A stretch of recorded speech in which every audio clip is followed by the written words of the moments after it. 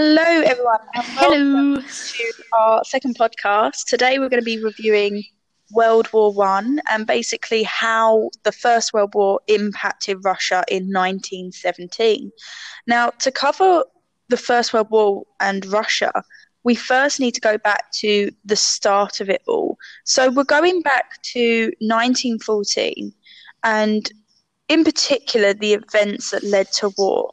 Now, a number of alliances involving European powers, the Ottoman Empire, Russia, and other parties had existed for years at this point.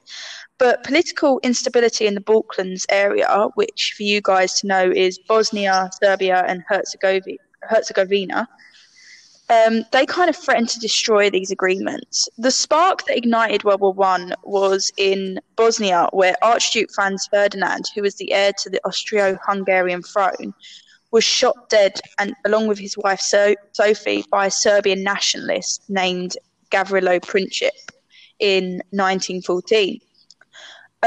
Due to this assassination, this kind of set off a rapidly escalating chain of events. Austria-Hungary, like many countries around the world, blamed the Serbian government for the attack and led to them sort of declaring war along with their allies, Germany. Now, Russia at this point in time were allies to Serbia. So they started to mobilize their forces ready to go to war due to this alliance, which then led to Germany declaring war on Russia, which brought them into the war. And the way the alliances systems were made up was we had two sides at this point. We had the Triple Alliance, which was Germany, Austria, Hungary, and Italy, and the Triple Entente, which was Britain, France, and Russia. Oh, I just want to throw in with a little quote from Ayesha. Alliances by themselves do not cause wars. They simply shed light on how nations at any particular moment view their national interests. And I think that's really interesting because what would we argue was Russia's national interest at this point? Obviously, you got the Tsar. His interest is expanding Russia and being that all-powerful nation. So essentially, joining the war is a chance for him to kind of show off their nation. And I think that's really important at this time when we consider last podcast where we reviewed that during this point, Russia are quite far behind the rest of Europe, especially when it comes to industrialization, which when we think back to World War One was a key part in that war. Indeed. So Russia enters the First World War, obviously in 1914, against Germany and Austria-Hungary. And at first, this war is kind of really popular amongst the people and there's really strong support for the Tsar. But it starts to go downhill very, very quickly. So remember that kind of Russia's empire is economically and socially backwards, which kind of preludes for that success in the war. So there's a lot of battles. So the Battle of Tannenberg in August 1914, heavy losses, 300,000 casualties. They're driven out of Poland. So already they're starting to lose significantly. And then in 1915, the Tsar makes a massive political mistake by taking his own personal command of the army. Bear in mind, the Tsar's got no experience of leading an army at all.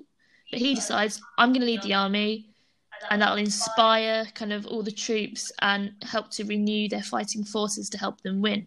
But he's got no understanding of command, and he's got little understanding on the organisation of those military forces.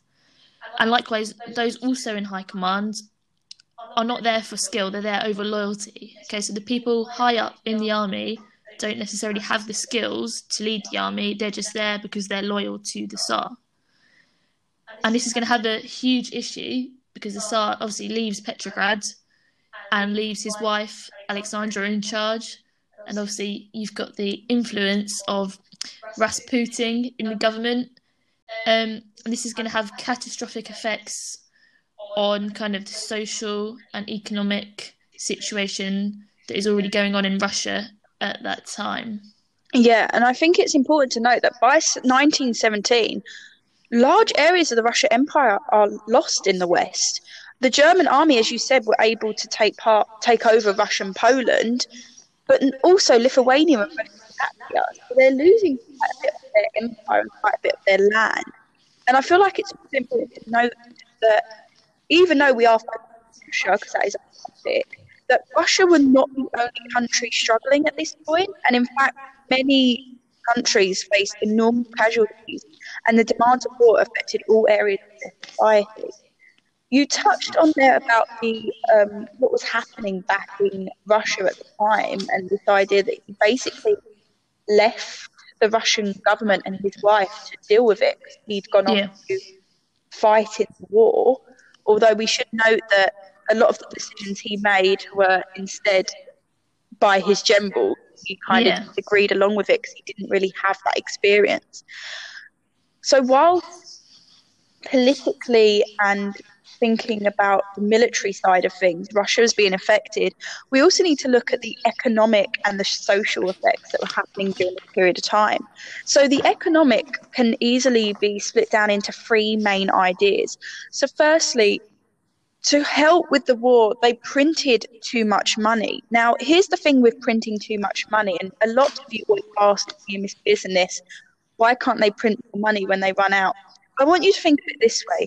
If you take a glass of squash and add water to it, it makes drink weaker.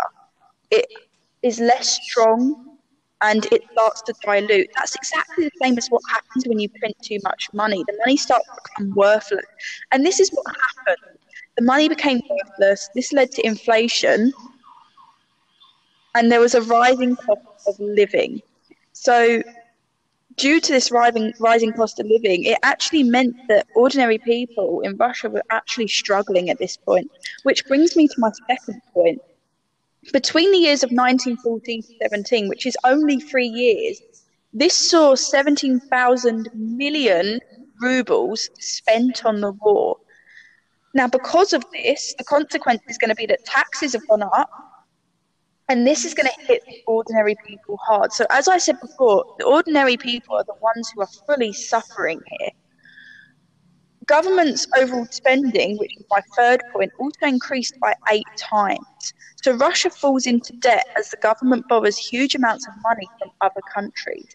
So economically, this is when Russia is starting to struggle deeply, which brings me on to the social effects, which is that all the pre-existing social problems that were before, they're not solved, and they're now going to start to amplify. We're going to have food shortages grow, especially when the army starts to take control of railways and roads, and they take large amounts of food to feed the army. Overall, the railway system starts to collapse because it cannot handle these demands. Petrograd in particular, not only do they suffer from food shortages, but they also have to cope with an influx of refugees. And these food shortages are leading to poor people in Petrograd starving. And we can't forget about the peasants especially. The peasants at this point, you've got to remember, over 15 million peasant men were basically taken away to fight in the Russian army. What this leads to is a loss of manpower, and it's not even just the men. As we noted in the previous podcast, the peasants and agriculture, it was all still very, I guess we could argue, medieval. Yeah. Because they didn't have that industrialization. And what ends up happening is they take the manpower, but not just the manpower, they take the horses and any livestock to help with their war effort, which again has a major impact on food shortages. Again, it's kind of a cycle when you think about it. Essentially, that's a whole kind of a third of their working population off fighting the war. And therefore, there's not enough time to produce that food, enough people to produce that food. And especially bear in mind, you've got the harsh winters in Russia, railway lines freezing, and then for further interfering with that kind of distribution of food and things like that as well. Yeah, and we also need to remember at this time, don't forget, that the Russian army were not prepared. Yeah. They've got, obviously, outdated tactics. Essentially, again, that idea of medieval tactics that are not kind of a match for those German machine guns. You've got kind of lazy officers, people not working as a team, and essentially not good enough weapons and supplies to be able to defeat kind of the German army. I swear one of the pieces of evidence that we studied was this idea that in some cases you'd have 2 or 3 men having to share one gun, which in an active war zone is not going to do you much good. And if you look at a few of the sources at the time as well, you've got people just waiting till their kind of fellow soldiers are dead just to pick up their weapons, because they clearly don't have enough at all to kind of supply their own army.